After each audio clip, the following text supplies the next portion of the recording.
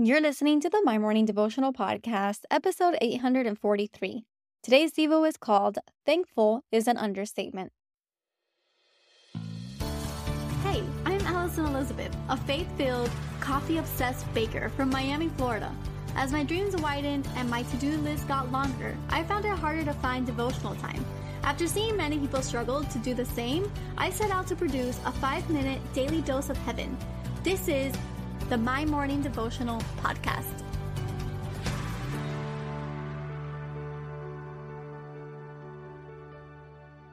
Good morning, everybody. Happy Wednesday. Welcome back to another episode of the My Morning Devotional Podcast. I hope that you guys are off to a great start to your day. We are already halfway through the week and we have a couple of more devotionals together, and it is already the weekend. Time continues to just fly past us. Today we're celebrating 843 episodes together.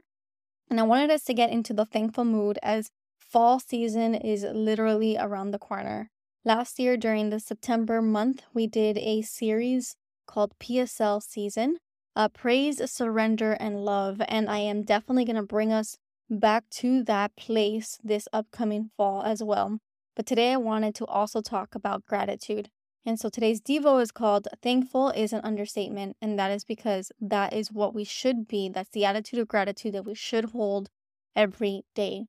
So today we're going to be reading in Hebrews chapter 12, verse 28 through 29. It says, "Therefore, since we are receiving a kingdom that cannot be shaken, let us be thankful, and so worship God acceptably with reverence and awe, for our God is a consuming fire." And I label today's Devo, Thankful is an Understatement. The question I want to ask today is, what are you on fire for? A lot of the times we can be on fire for a new idea that we have, a dream that we've been given, something that we want to achieve. We are on fire for maybe an academic study that we are in the process of studying. Maybe we're on fire for a relationship that we're just getting started. Something has our fire. And today I wanted us to focus that fire on God. God is a consuming fire. Unfortunately, we saw what a destruction a fire can have on a city, and our prayers go out for the people in Maui as they are now in a rebuilding situation. It is a tragic situation that happened, as well as the hurricane that hit South California. I heard that there was an earthquake as well. And so when the world reacts in this natural way, fires, earthquakes, hurricanes, we're about to walk into hurricane season. I'm in Miami. What we look at is the world and the power that resides in it. But we know that our God has more power than that. He is above the waves. He can tell the seas to stop. And a lot of the times the questions that we ask the Lord may be, why God? Why does this happen? Why would you allow that to happen?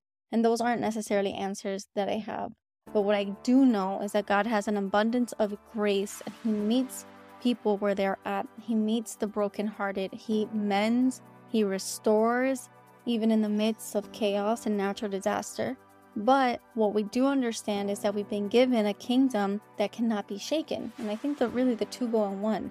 Because no matter what happens in our earthly world, no matter the natural disasters that come towards us, we have been granted a kingdom that cannot be shaken.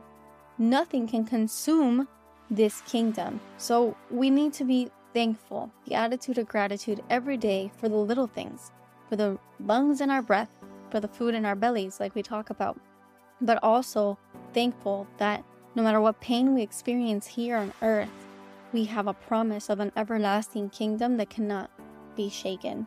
Today, I just want to take a moment to personally thank God for my blessings, and I want you to do the same in your life. I want you to have that attitude of gratitude. Look to your right, look to your left, look to the family that you have, look to the communities that you have, the people that build you up, the people that pray for you, and thank the Lord for those relationships.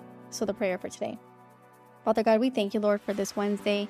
That thankful is an understatement. You grant us air in our lungs, roof over our heads, food in our bellies. But Lord, more than the material things on this earth, more than the health of our bodies, more than the actual things that we can tangibly grasp here on earth, we are also thankful for the kingdom that you have granted us, the inheritance of a kingdom that cannot be shaken. We thank you for your Son who did that for us, who granted that, gave us the option of being able to inherit that with him because of his actions 2,000 plus years ago. So we just thank you, Lord, for everything. We thank you that you are a good Father. You are a great Father, and one that we can come to you with our questions, and one in which we will receive grace and mercy at the other end. We thank you for everything. We pray this all in your Son's mighty name, today and every day. Amen. So there you have it, your 5-minute daily dose of heaven. Thank you for tuning in today. I pray these devotionals empower you to take on your day. Make sure to follow the My Morning Devotional account on Instagram at MyMorningDevo. There you will find quick links to subscribe to our podcast and the written devotionals. Until tomorrow, I pray that not only your latte is strong, but your love for Jesus is stronger.